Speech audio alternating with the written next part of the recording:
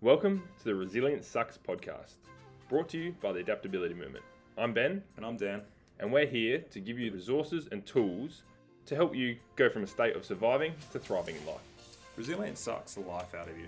And while it's a necessary skill, it's one that we don't want to spend too much time in or we run out of capacity. We're here to talk to you more about how to adapt and find the opportunity in change so you can really go about thriving in your own life.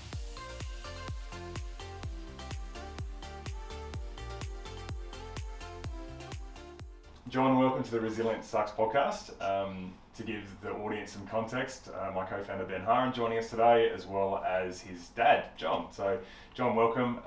Today, we're really keen to explore a little bit about your rich experiences in life.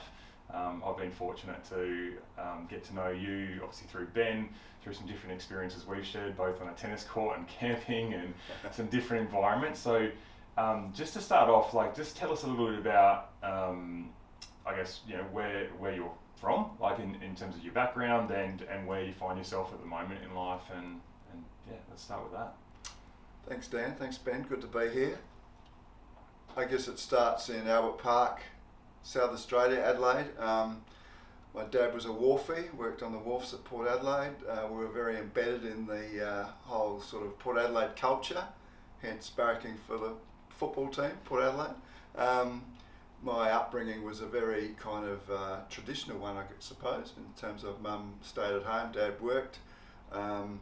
We played a lot in the street with the local kids and kicked the footy up and down the road, and the cricket ball and the tennis rackets were out frequently. I had two quite a bit older sisters who my wife tells me now she reckons I had three mothers who nurtured me.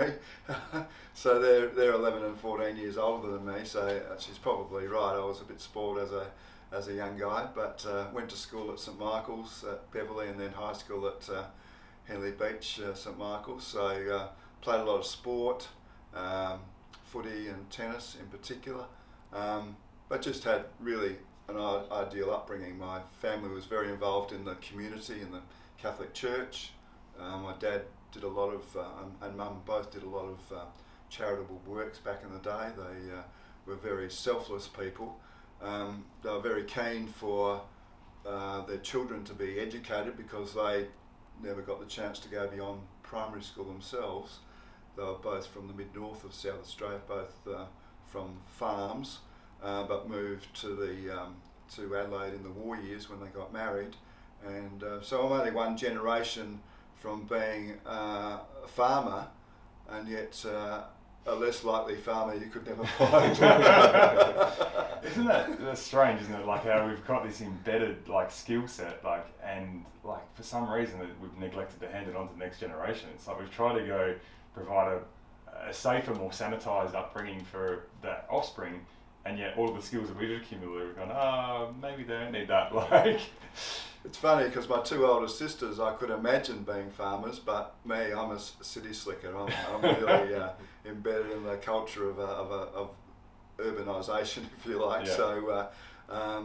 So my early days were very, very joy-filled, and I suppose my earliest kind of teachings from my parents were to be someone that can make a difference. So the whole idea about education that they were on about, I think, was that that would give you the tools to do something important in life. Sure. Now, they were non-prescriptive about what that could be, but they certainly encouraged me and my two sisters to explore opportunities and to reach a standard of education which could enable us to explore the world in a very full way.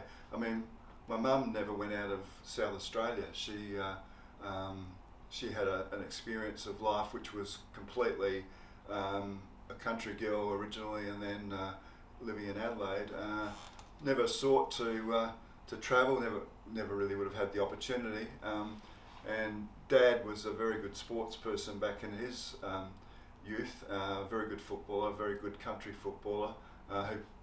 He could have probably played league footy down here if he'd so desired, but they also encouraged us really in that sporting endeavour to really be to be involved, not just for the sake of sport, but for the sake of the relationships that built. So I think I learnt a lot from those early relationships through sport. Was a really something that really helped my esteem, because as a sports person, as you guys would know, it does give you a kind of a place in a team, in a community, if you like.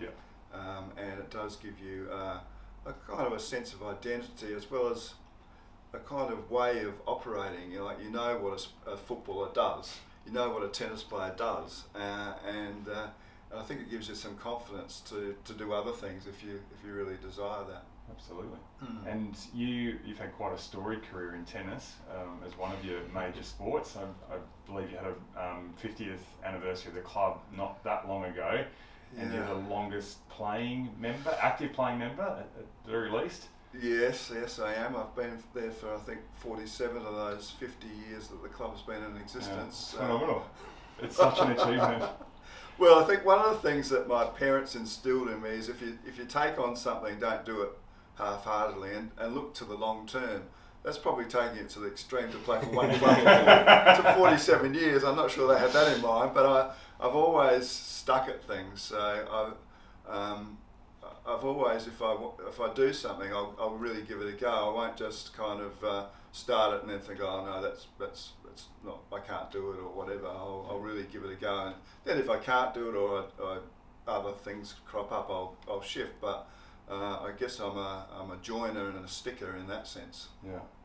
And like Ben, hearing Dad talk like that about his upbringing, how do you connect with that? Like, what was your experience, compared to his, and what are the sort of other maybe common themes as well that you sort of learned from? Yeah, I think there's definitely a lot of common themes in terms of, obviously our upbringings were probably very different in regards to opportunities and things like that. I think we were given basically as many opportunities as we could have ever wanted. But in terms of the themes of things such as community, being selfless, sport, all those different types of things that he mentioned just then, that they were fundamental in our upbringing as well. So there's definitely a lot that's been passed on through those generations, I feel. I feel like I would be a little bit more likely to be a farmer than I love camping and being out on the land and all that sort of stuff. But I don't know if I ever would be a farmer. I don't think I would ever want to be, but I feel like I could be if I needed to.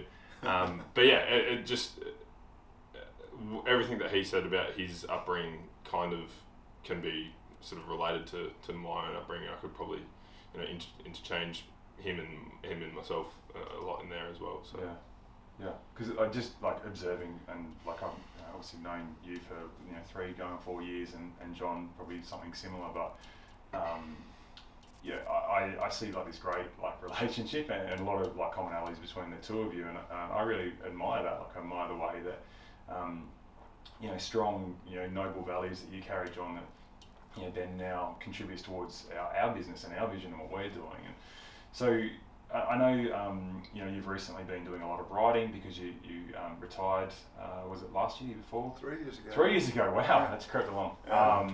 So, like, give us some insight into that, because I know there's been some deep reflection that happened sort of during that period, and that's really sort of shaped life differently since for you as well.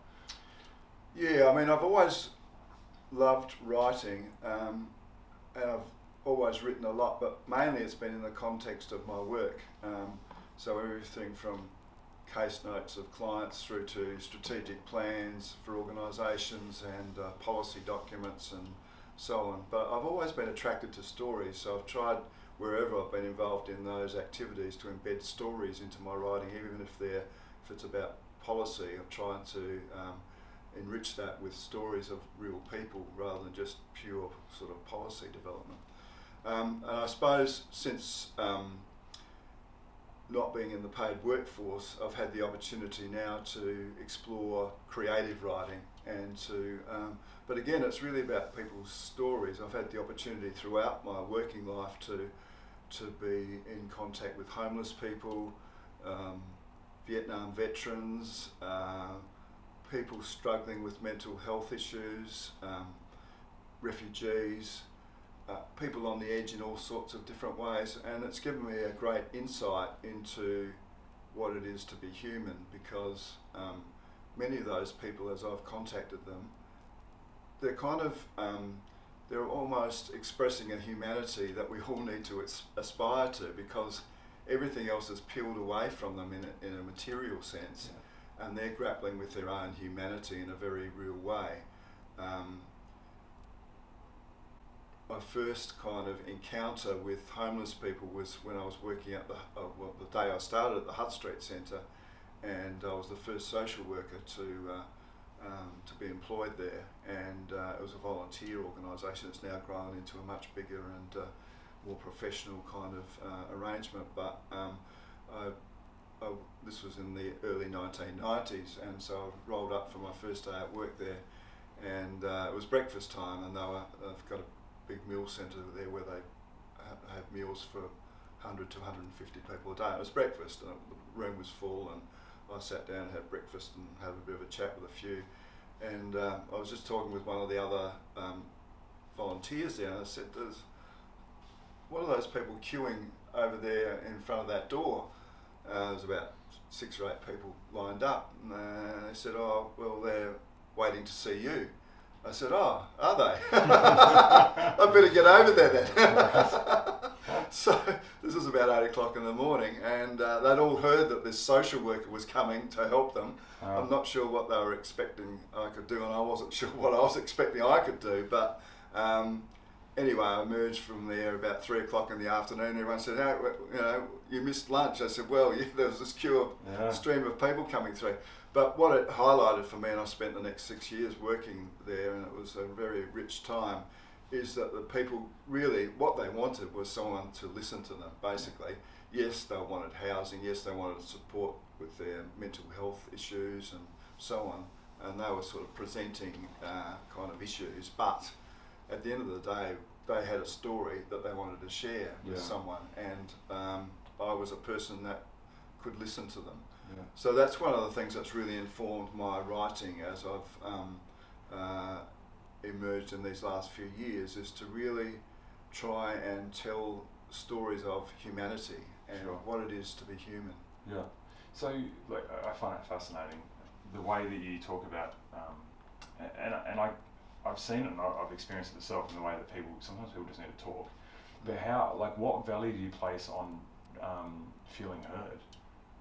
Where else have you seen that across your life, and how much impact can that have just by letting someone feel like they have enough value to be listened to? Well, I think it's almost the greatest challenge of our time, because there's so much external noise these days, and everyone wants to get their point of view across, and often, and especially in media in all forms, we're talking across purposes, we're talking across one another, and I think the greatest challenge for us now, and I think for men in particular, this is probably the case, is to be listeners, to hear each other, just to be quiet, be still, and to hear each other, because the value of someone's story is immense, and certainly in that Hutt Street Centre environment, I saw the value of people just coming to tell their story, just being, and they'd walk away, and all their problems wouldn't be solved by any stretch of the imagination, but they felt respected, they felt that they had value, that they had a place to come, and I think that's what we all desire, is a place to express ourselves, and we don't always find that. And I think it's contingent upon us as people to provide the space for others to do that. Because I think that's what really can turn around humanity, if you like, and can cut through a lot of the problems and a lot of issues before they even emerge, if we listen to one another. I think that that was highlighted in. I was doing a session with the footy club the other week, and we did 2 exercises. One on their life story, and kind of going through. Everyone was in small groups, and they went through their life story briefly, just like the high points, low points, and trying to the idea of it was to give people more understanding of the other people within the team. So, like for me, like a high point was like getting drafted to the AFL. Like that was obviously like one of the highest points of my life. But then like low points were injuries and getting delisted or breakups and all that sort of thing. And it I guess it gives people context as to who people are and why they might be the person that they are. And then the other exercises around purpose and why they were there, and their reason for being at the footy club. Yeah. And again, it just gives people an understanding, because everyone, like especially at the footy club, everyone's like, oh, you should come to footy. You go to dinners after footy. After the games, everyone goes up, have beers. Stay at the footy club, all this sort of stuff. But some people don't want to do that. Some people just come and play football because they want to play football. Yeah. Mm-hmm. And then there's other people who the football is just the excuse for the rest of the stuff, like the social stuff, and kind of like what you were talking about before. It kind of being a part of a footy club, like it's a place for them, like that. They feel like they belong there and all that sort of thing. And it gives them a bit of meaning. It's, every Tuesday, Thursday, Saturday they're at the footy club type thing. So it was about people listening to other people and understanding them, and like you were saying before, it wasn't their life, like it was parts of their story. It wasn't someone getting out there and talking for an hour about their life story. It was just this happened, this happened, this happened, this happened. But then I think it allows people to go, well, people now know more about me. Like there might not have ever been an opportunity if we hadn't done that for people to express these things that they've had in their lives, that then people go, oh, okay. And then that sparks other conversations, and it develops deeper connection between players, and deeper connection ultimately can lead to a better functioning team and a community, and hopefully that will then equal better results on the field if that's what you're up to. And like footy clubs are great. They're great petri dishes for exploring this stuff, because you've got there's 21, 22 blokes or girls playing on the side, and like to get that many people to move in the one direction, not just to go that way because we're going that way for this quarter, but actually to unite around a set of values, to cooperate for a common cause, but to also be able to have that permission to be able to individually express themselves. And if you're only focusing on conforming people to something, well, there's going to be resentment. There's going to be withdrawal. The loudest voices might feel really comfortable where they're at, but a lot of other people are going to feel suppressed in what they are there for. Yeah. And so when you give people an opportunity to, like you said, to be able to connect over those differences, to be able to understand each other's uniqueness, that we start to place value on that. And when we do that, we feel a sense of belonging, we feel a sense of worth, and then we feel a sense of connection, because it's a two-way, or in that sort of, it's a multi-directional kind of thing. But how often do we create a space for that in society? Like you were saying, John, we just, there's so many distractions. I sat down with some athletes last night, and we did every 5 weeks we do an exercise, and it's on mindfulness, and sometimes we'll do meditation, sometimes we'll do just like something to create more self-awareness, and last night we spoke about where you're self-limiting yourself in life, and the common thing was sleep and screen time on technology. It was, and I should almost say that's the common outcome, because the outcome was poor sleep. It was waking up tired, it was going to bed late, it was feeling overstimulated. The cause or the stimulus for that was distraction. It was that need to not be still, because there's this fear of now be bored. And so why would you be bored? Like the greatest creative minds over time have all spoken about the way they express themselves was through that self-reflection, through that time to sit and be still and to observe. And there's very little value that I've noticed in the way I've sort of experienced life in doing that. I think there is a movement towards it now, where we start to talk more about concepts like mindfulness and meditation. But it feels like a chore now, because we've spent so long avoiding it as a society, and on an individual level, that there's a discomfort about, I'd actually rather just mindlessly scroll through here and feed that same neural pattern that it doesn't really serve me. I don't really feel good doing it, but I feel so uncomfortable stopping, because there's an attachment to that. There's an addiction to those things, which is preventing me from that spiritual growth through that self-reflection, the things that allow me to grow as a person. What do you guys think about that? I think I agree with you. There is a movement towards that, but I think we're still a long way from it. And I think we've sort of we need to train ourselves and be trained by people to do it now, which is a bit of a pity, because it should be a very natural kind of thing for us to actually experience. You know, I spend a lot of time now that I'm not working, because I don't have deadlines. I don't have particular things that I need to do at particular times.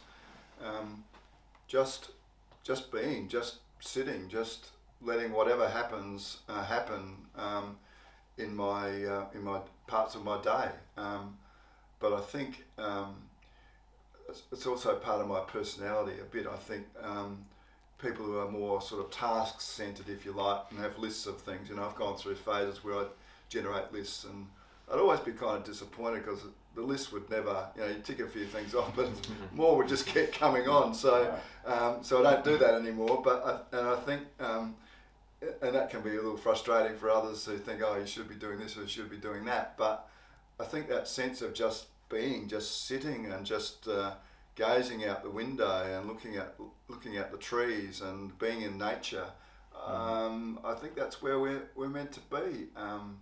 You know, we come from an ancestry where life was in the forests. It was in the open air, and it's not that long that we've been actually urbanised in the way that we are, and we're still coming to terms with that. And but I think in that process we've actually lost some of that value of just being by ourselves, being together.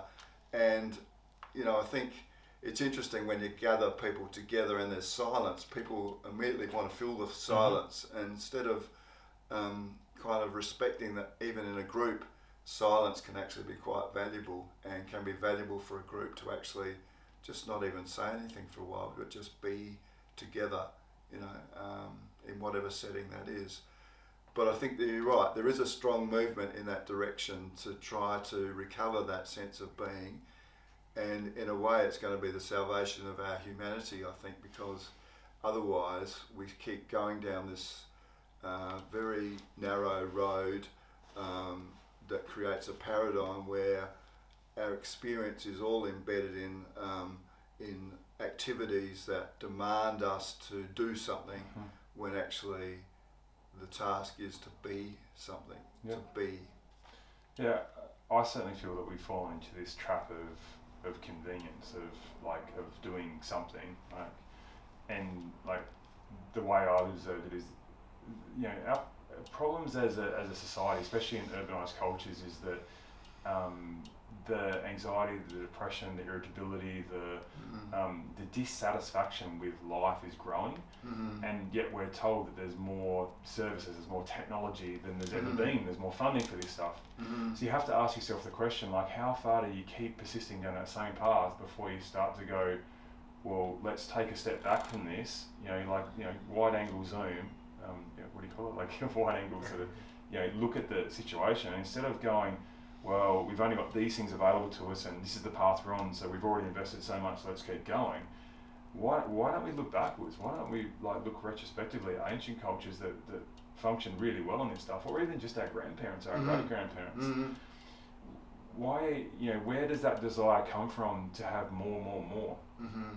Why would you not be satisfied with, running your own farm in a small community of people, producing your own, food and crops that you trade with others, and, neighbouring families, the kids play together while the parents do something, and there's a safety, a security, a connection, a purpose, and there's time to be still.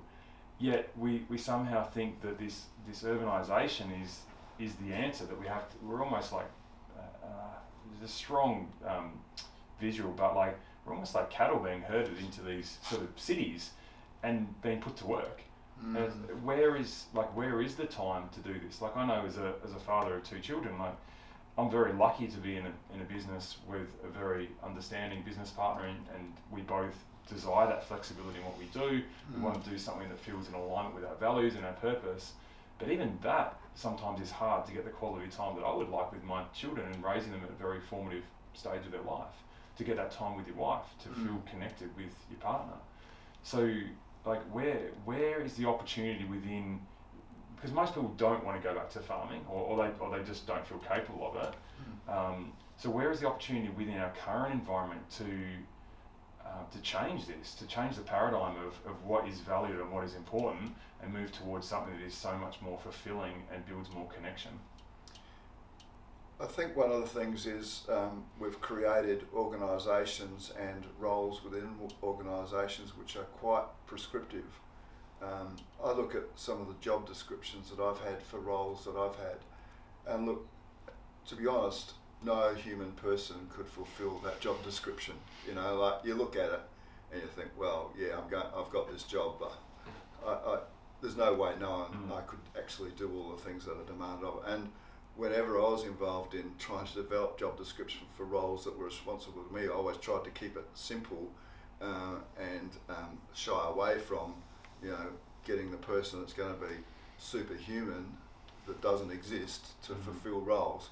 So I think all the research that comes out these days shows that the things that you're talking about in terms of a balance in life of family, neighbourhood, community, sport, recreation and work tells us that our work will actually be better if we have that balance right anyway. So I haven't seen a piece of research that says yet, work 80 hours a week and it's going to be the thing that really makes things happen for you. Yeah. So I think we've got to rethink what organisations are doing and how they're doing it and what their expectations are. That's one thing. I think we've just got to start with like the movement that you're a part of. I think we've got to start with individual people and movements that respond to the situation as it is and says, look, we can't go on like this because people are suffering depression, there's suicide in the worst instances. Yeah. I mean, I have a number of people of contemporaries of mine that have suicided over the years, and I mean there's a whole range of reasons for that, but essentially we're creating a world where men in particular still feel that they have to do certain things and be the breadwinners and be superhuman in lots of ways. We're putting similar expectations on women in parenting and so on as well, but I think as men we've not found a way to express it, and I think it's got to start with us expressing who we are and who we want to be, and encouraging each other in that. I catch up with a friend one-on-one every Friday morning, and we just have coffee together, and we don't have an agenda. Our agenda is just to be with one another. Yeah. And we have been doing that for 3 or 4 years now, most Fridays, and the growth and the sense of being that I've experienced out of that has been enormous, just through that 1 to 2 hours once a week with another guy who we explore things together, and we've both reflected that that's been a very powerful, because it's not just for us. We actually talk about the topics that we're talking about here, and it becomes a way of fashioning our own lives differently and seeing the world through different lenses and different experiences that both of us have in order to be better people, if you like, to try and be creating a better world. Yeah, I think that's what you're doing there is kind of what we're trying to do with our Friday lunches that we do for men. So for those of you who don't know, every Friday at 12 o'clock we do a lunch at a place, Commune 1 in Seaton, and it's just basically open invite to any man that wants to come. Like last week we had eight guys come along, and again there's no agenda, there's no thing that we're chatting about, no specific thing. It's not like, it's not a self-help thing, it's nothing like that. It's literally just come along, meet some other guys, learn about each other, chat about your stories with each other, talk about whatever you want, and just it's just creating space for men to do that, right? So there's this safe environment where you can come and you can be yourself. You're not at a footy club, you don't have to hide anything, you don't have to pretend you're something you're not, or that you're there for a reason that's like someone else. You come and you meet people, and energy flows. Like that's what I've felt, because there's some really diverse conversations that go on, and you're like, this is interesting. Like I'm keen to observe, explore, like understand, and like you said, there is no agenda. It's just a place to be, which is something that like I've really valued. It's a bit of a passion project of ours. It's obviously a little bit away from our core business of running wellbeing and performance programs, but it feels like it's a purpose for us, and it's a place where if you can get a couple of 6'6" ex-athletes, or I mean, I guess we're still in sport to certain degrees, but in terms of the peak of our careers, like in what people value in the highest level of sport, but a couple of big guys walk in and be open and vulnerable, and nothing's kind of off the table in terms of discussion. Well, that's unique. And I think that is very powerful for disarming a situation where you have men that come in with an expectation that stuff's not like okay, or it's not safe. Yeah. So we have so many people that say, oh, my husband or my brother or my son should come along to this, but they won't. Like, that's not the type of thing that will come along to it. And it's like we're trying to get past that somehow. Like we're yet to figure out exactly the way to explore that in a way that we can get those people there. But those are the types of people that need this the most. And when I say need it, it's just they need a space where they can connect with other men, because so many people have families, or they're working or whatever, and they might have male friends or connections with other people, but they don't get the space to just be, as we were talking about, and just like you could literally come along and not say a word and just listen to other people if you wanted, and you'd get a whole lot out of it, and or you could go there and spill your guts out and talk about everything. If you like, it's people just don't have that opportunity to do that, like because they're always constantly just being that strong male guy for the family, or just always just work hard, going hard at work or whatever. But having that hour and a half is an opportunity for people to do something different. And it comes back to what people's concepts are of what that is as well, right? Because if they've never experienced, how do they know it's not for them or for someone they know? They just think that there's a resistance there from that person exploring themselves, to being still, like to meet with others, and that brings about a sense of sadness for me, because I'm grateful that I have that and that we get to share in that. And I think you're self-limiting, or you're what's the word for it?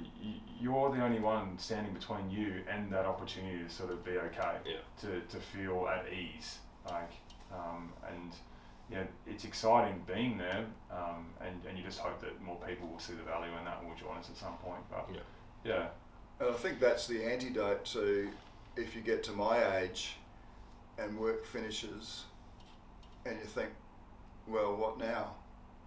Because I haven't really needed to think what now. When I got to my age, I kind of instinctively just pursued my passions. But that's not the same for everyone that I am in contact with.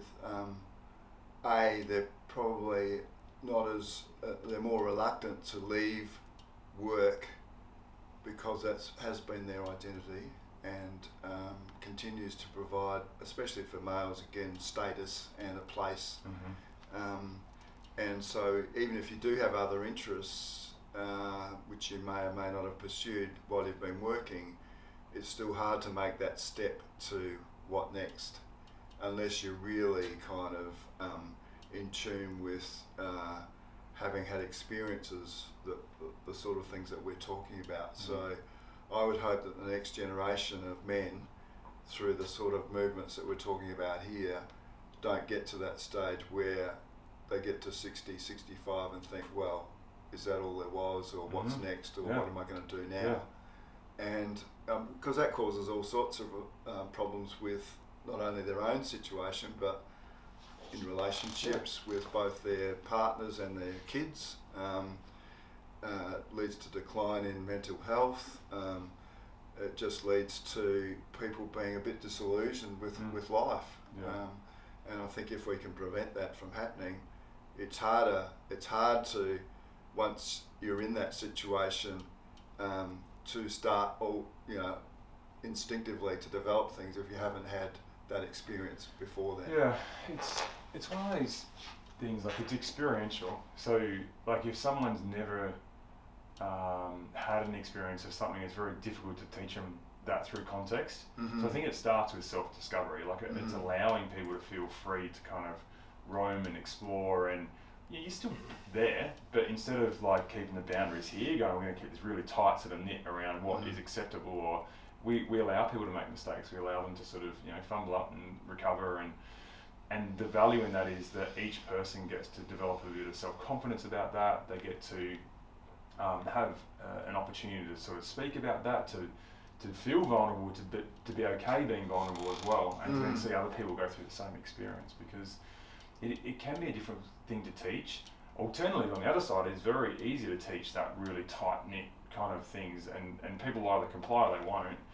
And the way that, I don't know if conditioning is the right word, but it feels a bit like conditioning, the way that there is this kind of idea of a stoic Australian male, you know, this sort of person that's sort of just, you know, harden up, get on with it, you know, got to be a strong leader for the family, for the business, and like while those things are somewhat noble, like if you attach yourself to that, like that should be like one of the tools in your kit, maybe, right? So the ability to be that when you need to be, but then to also be the ability to be a compassionate, loving father that can connect with your daughters and your sons, to be a thoughtful and generous partner. Like these are the things that, for me, fundamentally, like living is about connection. Like if we're the sole person on this earth, where is that satisfaction going to come through in self-achievement? Because you've got no one to share it with, you've got no one to connect with it over. So the first thing we want is to build genuine connection with people where we feel we can share these things, highs, lows, otherwise, you know, the things that make us unique. And to have that valued, coming back to what you were speaking about before, to have someone like attentive and listen to you as you tell that story or share that story. So that is just so fundamental to everything else, because a connection allows for you to speak openly. It allows for you to broach those things that wouldn't be comfortable with perhaps with perfect strangers, or if it's just you beating yourself up over the mistake that you made. I think also one of the things that can happen with males is, you know, you can gather around in a barbecue or something as a group, and you can kind of talk to one another. Bit of bonding. Yeah, exactly. But you never get beyond talking about the footy or you know, the kind of stuff that's sort of at that level of conversation. You don't really get to rarely, unless you do have the experience of perhaps one-on-one or in a smaller group of being able to have those conversations about the other things that we're talking about. Then maybe the group can have those conversations as a group as well. But generally my experience is we don't. We gather around the barbie, have a few drinks, talk about the footy, you know, it's a nice day, you know, we're going to play golf tomorrow, that sort of thing. That's all fine, you know, nothing wrong with that, but where do we get the opportunity to go deeper with our friends? Because we'd call those people our friends. Yeah, absolutely. But where's the deepened sense of friendship in that? Where are we?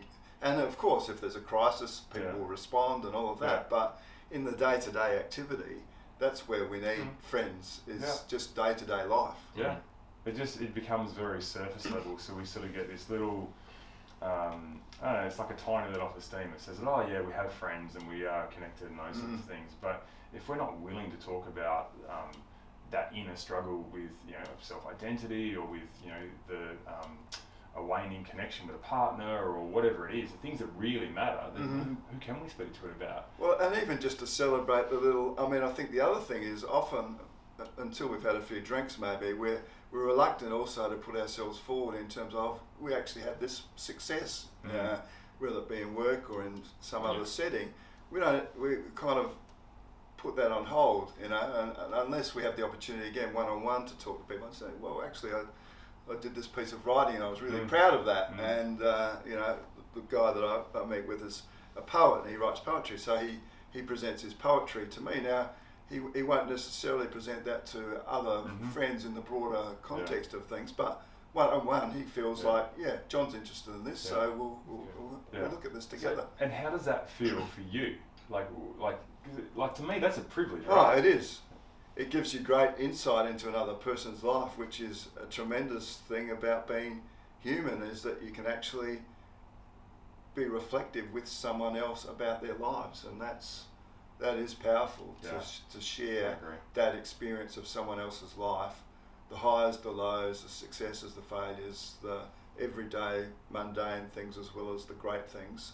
I mean, I think that's the ultimate, really. Yeah. It's just exploring. Like it's going, well, you know, Ben's a great mate. Like, I want to understand him. I want to know more about him, because like there's value that we bring. Not, you know, what we do as a business is one thing. Like, that's a united vision, and we care about as purpose. But even just to hang out, like just to be with someone, because you know that you can be yourself. You know, you can actually speak openly about things. You can support each other through challenging times, and you can, like, I dare not say emotional, in case there's men listening out there going, oh no, that's not for me. But you can just let that flow. You don't have to be something that you're not in that moment. And like, you know, full transparency, we cried in front of each other and to each other about different things that we've shared. And I'm okay with that. Like, not a lot of people are. Many people that I've gone through life with have not had cried since they were a child. They've not allowed themselves to do that. And it's not to say you have to go there, you want to go there. It's just about letting energy flow through you. So if there is something hard, challenging, feels overwhelming, you're tired, you're exhausted, well, that might be what actually brings you some remedy to that. It might be the thing that allows you to let go of it, so you can move towards the thing that you really want. You know, anger is a big one for men. Frustration can be a big one for men, because we're trying to contain something, or we're not able to contain it, and we're not able to process it, so it spews itself out into our existence. And so when we have these connections, that stuff is processed. We don't need to go and hit a boxing bag, because it's flowed in and out. It hasn't got stuck somewhere within us. And I think that because I think our relationship has really fostered that in terms of the connection that we've had and the openness, and like I speak to you more than probably any other guy about, you know, how I'm feeling and all that sort of stuff. And I think that that's allowed me to understand that, like, because a lot of people think that like emotions and all that sort of stuff and sharing emotions can be a bit of like a sign of weakness, whereas like it's really a strength, really, because if you have the courage to go, hey, this is how I'm feeling, blah blah blah, that's, to me, that's a sign of courage and strength. But it also helps realize that that everyone has different things, and there's a lot of similarities. Like, if you're feeling something, the chances are I've felt that or am feeling something similar. You can relate to it, right? Yeah, we have individual experiences, but there's a relatability to it. We all think that we're like, oh, yeah, I'm the only one going through this, or I'm, you know, if I share this with this, people are going to laugh at me or whatever. But then you say something, and then someone else goes, yeah, I'm exactly the same. Like, I've felt the same way. You know, I've had these same struggles, whether it's, you know, in relationships or in families or work or whatever it is. Like it's actually probably amazing how much you can have those things that are similar between the two or more people that you probably don't even know, because you never uncover it because you never speak about it. Type thing. So it's that opportunity to process and to find your own solution. Like, one thing I'm learning is that, like, you don't always have to offer a solution in that situation either to someone that is suffering. And again, you spoke about very early on with Heart Street. It's sometimes just about listening, because every person's, the thing we probably haven't spoken much about is there's a relationship with yourself. You know, there's a connection that you need with you, and that becomes through being still and being okay with yourself, and being able to you know, sit and explore and to see how you interact in different environments, and to me that is part of that growth. Like, and that is the growth that allows you to sort of feel like there's purpose and meaning in life, and to be open to new connections and relationships that bring more value. They 10 times those results, which is why we seek out partners and families and those types of things. And I think if we have those close connections and those conversations that we're talking about, it gives you so much more a greater frame of reference for your life, you know, because you do understand that other people experience the same emotions, but also it allows you to project that into the world and say, well, actually, I'm part of a world which is experiencing these emotions as well. And the way that would be expressed for me, there's a number of ways, but Anne and I go to the theatre a lot, and I'm continually moved by the experience of the theatre. Now, it's not just the theatrical experience. I think it's because it taps out into the emotional context that I've been able to be involved in my own life that connects with a piece of theatre that really brings out the... So I find myself quite emotional experiencing a piece of theatre which maybe 30 or 40 years ago I wouldn't have had the same kind of connection with, but I think the experience of being human again actually allows you to tap into that broader humanity. You mentioned something about context there, and it's a very important topic to sort of cover, because we don't have context if we stay in this narrow sort of lane through life. If we work the one job or hang around with only the same people, like there is no discovery, there's no exploration.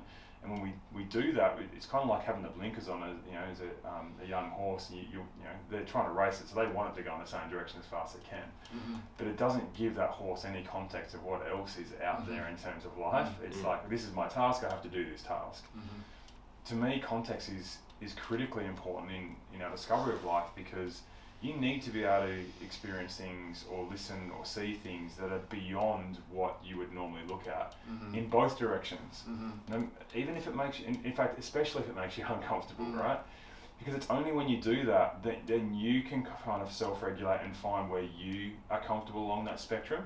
And it doesn't need to be the same as everyone else, but it needs to be well informed. And the only way it can be well informed is through a variety of sources of information, not by limiting it to one or two sources. A great example of that's like pretty relatable is like travel. Like if you live your whole life, like you said, like your mum lived in South Australia, so she only knew things from South Australia. You travel, automatically you start seeing all these new things and experiencing all these new things, and then it's like, whoa, there's this whole different world out there, and people think this and other people think this, and it's just like it opens your eyes to other things in the world, and you go, okay, my theory of what life was is now completely changed because I've experienced all these new. I have an understanding of all these other people, why they do this, like the different cultures and all that sort of thing. So it's like that's why travel is like a great thing in terms of life experience and whatnot. And then it's the same with anything else in life. It's like do things that challenge you and make it, as you said, uncomfortable.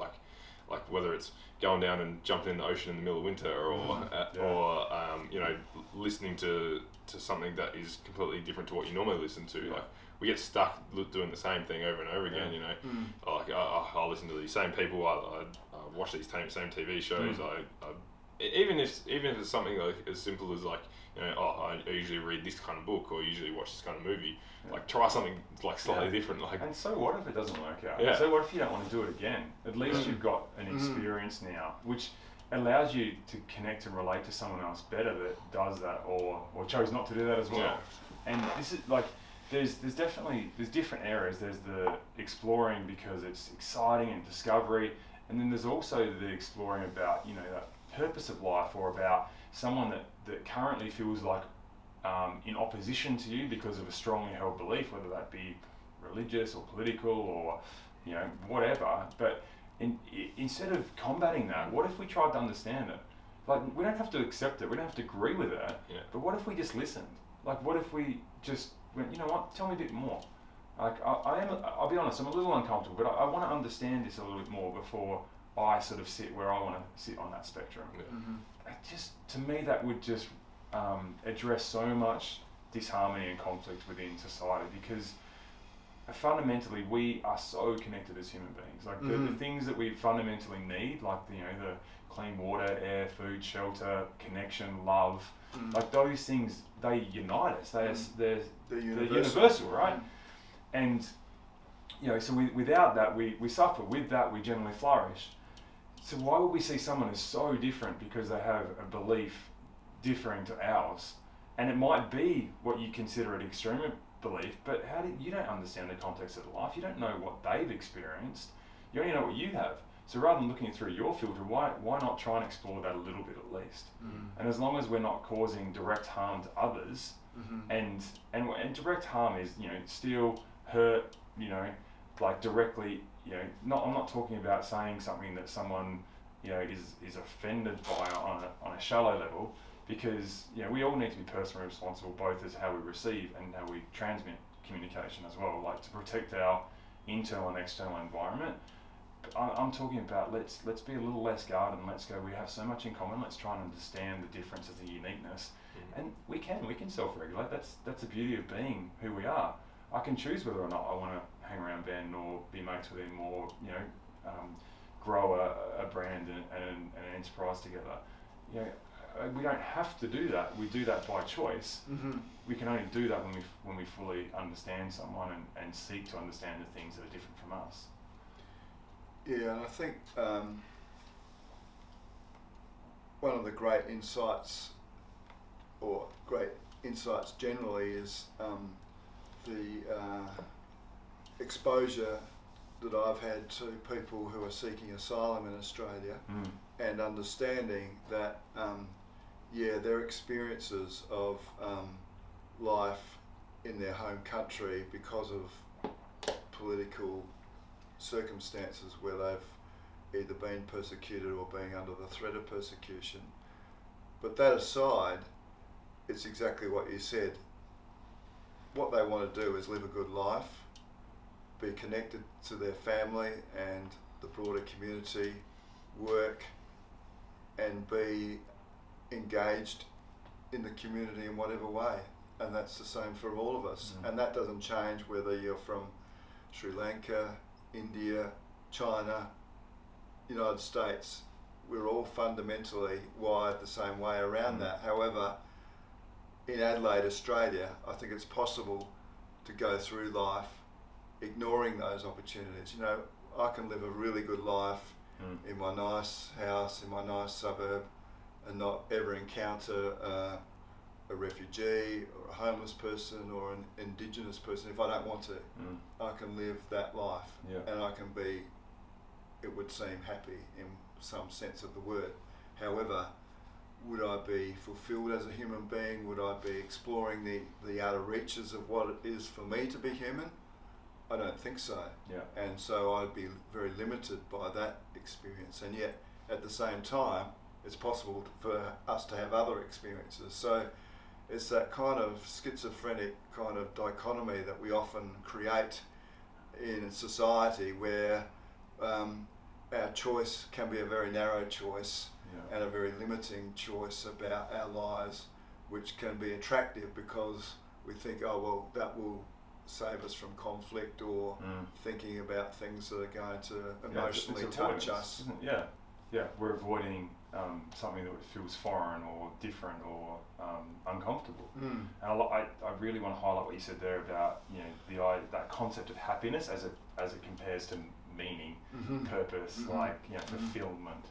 Because to me, there's different ways of looking. Happy is such a loaded word. Like happiness is a human emotion. If that's all you're thinking about it, well, there's several other human emotions. So if you're trying to be one thing all the time, and you're human, you're not going to be one thing all the time, so you're always going to be dissatisfied that you're not happy. If you think about happiness as being more connected with being meaningful or fulfilled, then you don't have to be happy all the time to as the emotion to feel happy or satisfied. And so I read a book years ago called The Happiness Trap, and that was profound for me because it talked about a lot of that stuff and about difference between goals and values, and living your life in a way that has meaning. And so for me, it's always about, I want my life to have meaning. I want it to meaning to me, but meaning to those around me as well, so that it has an influence in other people exploring what's important for them. But such a really important thing to highlight, because we all want to be happy, but what is happy to you? What is your concept of it? And is there something greater that you could value above that? Because meaning, you'll be happy, you'll be sad, you'll be fearful, you'll be joyous. You'll have all of those range of emotions, which provide you with the rich experiences that make you feel like you have meaning and makes you feel satisfied with life. And I think that gets back to what you were talking about earlier about reflection. I think that's the call to being a whole person, if you like, the ability to develop your own reflective practices that enable you to see situations and to evaluate them and to let them wash over you at times, and not to have solutions to situations even for yourself, but just to let yourself experience those. And I think that's where reflection comes in, and that's where, as we've been talking, we don't often give ourselves the space to do that, either as individuals or as smaller groups of people, because I think that reflective capacity, when engaged with effectively, will take us beyond the sense of being happy now or in this moment, whatever. It's about putting your life into context, as you say. Yeah, I agree. Ben, anything you want to add to that? Yeah, I just think that, like, as we were saying, talking about happiness and all this sort of stuff, and like it's pretty common that we always put happiness on things that are in the future as well, like in terms of material values or I'll be happy when. Exactly, yeah, and that's the reflection is key to being happy in the present and being happy with what you got and going, oh, actually, like, I'm doing what I want to do. I have like a great family. I have a great bunch of friends. I'm happy with everything that I got. Like, I don't need a fancy car, or I don't need that promotion, or I don't need.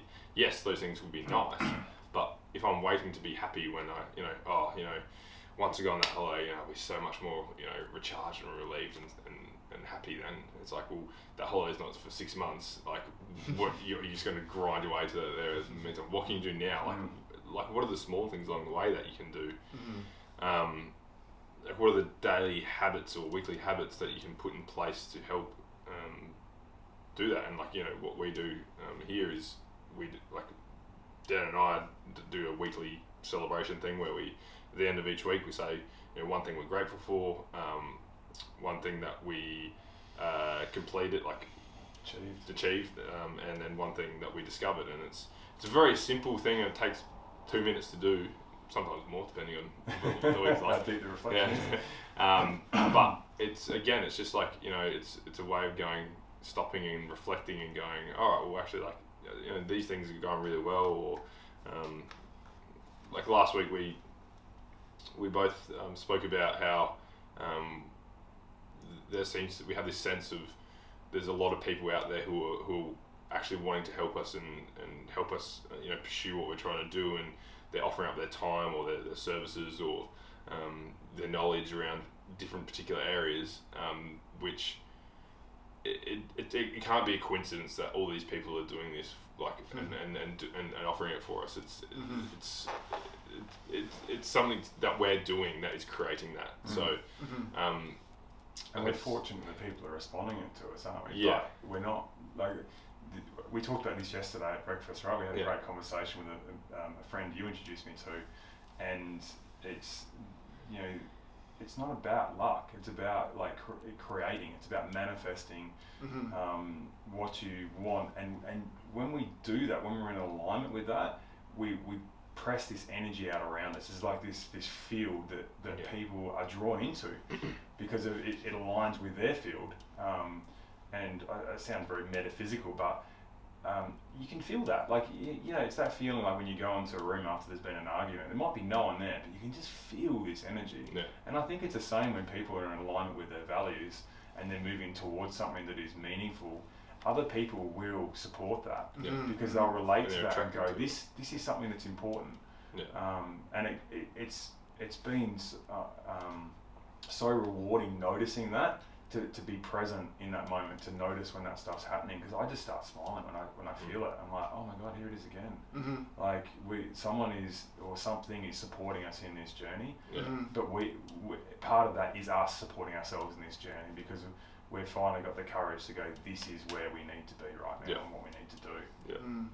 Do you agree? Yeah, I obviously agree with that. Yeah, 100%. And I think people are very good at shifting blame and all that sort of stuff for why things aren't happening, but you also got to recognise when things are happening because of things that you've done. Like there's, yes, okay, sometimes there are, some people say there's no coincidence in life, like, but I believe sometimes there are just odd coincidences, but it's often reasons why, you know, you're in a certain situation, whether it's a good situation or a not so good situation. Like often it's because of things you've done to get to that point, and then it's like, or what your reaction to that is your decision. Like I read a book and I gave it to you, called "The Courage to Be Disliked," and it speaks about like you have the ability to, you know, your past doesn't define your future. What's happened to you in the past makes you who you are, but it doesn't give you, if something happens to you on that day, that isn't the reason why you did that. You have the choice to do that, and it's affected by what you've done in the past. But if someone comes up and punches you in the face, like, your reaction to that is completely up to you. You can turn around and punch them back, or you can forgive them, or you can, you know, run away or whatever it is. But that split second decision is your choice and what you want to do with it. And so often people are like, oh, you know, it's because of this and this has happened to me in the past, and that's just putting the blame on that, and it's not actually going, well, look at all these people out here who've had horrible things happen to them in the past, but then, you know, they're the most nice people that, because they make the decision every day to be a nice human being, and they're not going to let what has happened to them in the past affect them. So there's a safety in doing that, like in saying that someone else is the problem, and it's not about beating yourself up. Like, I think some people avoid looking inwards, and some people put everything on themselves. But I think there's this sort of a healthy middle ground there when we just take personal responsibility for the things that we could be more thoughtful about in the way that we sort of respond or the way that we act. And when we do that, we actually allow space for other people to do the same. Now, they won't always do that, but it gives it a better chance of happening, because if we said it was all someone else's fault, well, then there's a visceral reaction to that. It feels like it's defense, which sometimes turns into an attack, which just creates this game of very violent tennis, John. It's very different from what you've experienced. But it doesn't serve us. It doesn't serve either of those people. Whereas, you know, when you're willing to acknowledge, you know what, I probably could have communicated that better. You know, I was a little bit emotionally heightened in that moment, and, you know, I'm sorry for that. And, you know, maybe the other person will say sorry and they'll acknowledge their stuff. Maybe they won't, but it'll at least disarm that situation. And hopefully in time that other person will reach that point of growth where they feel comfortable doing that as well, which only grows the relationship. I think one of the things I've found very useful in a work context, but it grew into beyond that, was having mentors throughout my life, people that I could go to and purposefully check out what I'm doing and getting some feedback from them directly about that. I think that sense of having an accountability that goes beyond your kind of workplace, because your workplace can be limiting in its own way, but being able to explore, check out with someone beyond yourself and beyond your organisation, I think can be really useful. And I always encouraged people that I had some responsibility for to seek that out for themselves too. A lot of organisations can feel that a bit challenging, because they think, oh, they're going to talk about things about the company or about the organisation that we're not too sure about. We don't want to address. But the well-developed ones will encourage it, and I think it's really important for workers, people, to know that they can seek. And, you know, I had Max, who was my mentor for 10 plus years, and now is one of my golfing partners. You know, it sustained me through a whole lot of situations in the workplace.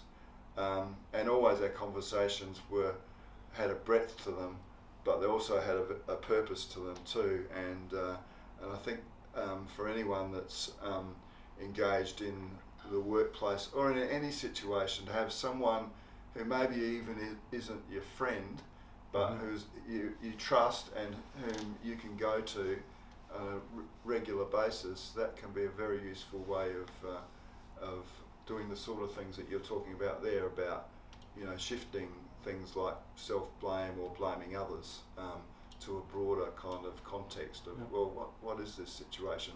Can you help me? Here's the scenario. Yep. Can we work on this together? Yeah, it's that willingness to open yourself up to growth. It's willingness to go, actually, maybe I did make a mistake there, or I misread a situation, or I didn't have all the tools yet. Help me with that, because usually a mentor is someone that's got a richer experience in the area of life they're mentoring you on than what you have at that point. And so you're seeking out that experience to build your own. It's definitely something we speak passionately about with our programs, about not just mentors but accountability buddies, like people that are, again, have that willingness to say something important, knowing that there's a risk that it could be hurtful or might make that other person feel something less than what they currently are. But it's like knowing that, if Ben says that he values authenticity and I see him trying to pretend to be something that he's not, then I care about him enough to say that. I'm not telling him off. By no means I'm telling him off. I'm trying to deliver a compassionate message that says, hey man, you talk about this and I see when you live that, you're really connected with it. That wasn't on the mark for you. Is there something going on? Is there something I can support you with? So I think, having that balance between mentors, and sometimes they can play, varying roles. Someone can mentor and, accountability buddy, but knowing who those people are in your life, and, that willingness to surround yourself with people like that is what's going to move you closer towards, the type of experiences you want to live. I've actually gone, this is a fairly recent thing that I've done just as a practical thing, is writing down, in fact in that book there, headings of areas where I want to sort of operate in. So I've said sort of family, spiritual development, close relationships would be examples, and named the people, medical. I've named people that I value and trust, whom I want to be on my team. Sure. Yeah. This is my team. Yep. Doesn't mean they're the only people in my lives, but in these particular areas, these are the people I trust and I will go to for growth and development or crisis, if that should occur. I find that quite reassuring to just name those people. Like, I think we all have them in our minds, but to actually write them down and say, this is my team around medical stuff. This is my team around spiritual development stuff. Yeah, and then knowing that those people deserve to be reinvested in themselves, because they're already investing in you. Well, and I've only just started the process of actually telling them that they're on my team. Jeez, so this sounds like primary school. I'm waiting for the reaction. I told one of them the other day, they said, oh wow, that's great. Yeah. But others might not be so sure, I don't know, we'll see. Jeez. As long as it's not just a gaggle of people and you sort of, I'll take Ben. John's just sitting there like, come on man, pick me. But look, and probably no better place to probably wind up from here, like just on something a little bit lighthearted. But I've really valued the conversation. I've definitely admired you and definitely those values that Ben seems to have espoused in a similar way to you, of that sort of reflection, that ability to just sort of shed off the things that most people carry around like sacks of luggage for them, in a way that allows you to be present with people and to share and be open. And hopefully the audience will value that as well. I'm sure they will. And so I think, like, if we were to summarise some of the things we spoke about, we talked about that self-awareness, we talked about a lot about reflection and about the value of that, about being a great listener and how that can open up connections with people and help someone, particularly in a stressful situation, feel more valued and heard and able to sort of combat their challenges. We definitely talked a lot about connection, about how we achieve that by being more open and vulnerable with people, seeking out different experiences and sources of information, even when it feels uncomfortable, to help provide more context and perspective to a situation. We covered happiness versus meaning, and how if we're only looking at happiness as emotion, it can be very self-limiting in the way that we sort of seek that out, whereas when we talk about meaning, is a greater purpose that lies in that for us. So there's a lot of really valuable topics, I think, there. We referenced a couple of books. The Courage to be Disliked was one of them. We'll pop that in the show notes. The other one was The Happiness Trap. And the other thing to keep in mind is pop along to our website if you're listening to this on a different channel. Our podcast does sit there as well. We've got the blog there. We've got ebooks, or ebook at the moment. There'll be another one released shortly. And there's an adaptability assessment that you can do as well to sort of have a look at kind of where you are at in those key areas of your life as well. And then if you want to engage with us, there's, as you mentioned, Ben, if you're in Adelaide, there's a Friday afternoon catch-ups at midday in the western suburbs, as well as the wellbeing and performance programs that we're running in organisations. So we're absolutely always excited to welcome in new people with that, because it's an exciting journey for us to learn about something new and to help a community of people move towards more connection and better performance within their environment. So John, thank you so much for joining us. I think that was really valuable. I hope you enjoyed it too. And Ben, thanks for bringing John along and giving a little bit of context as well to the story of your dad. Thanks a lot. Keep up the great work.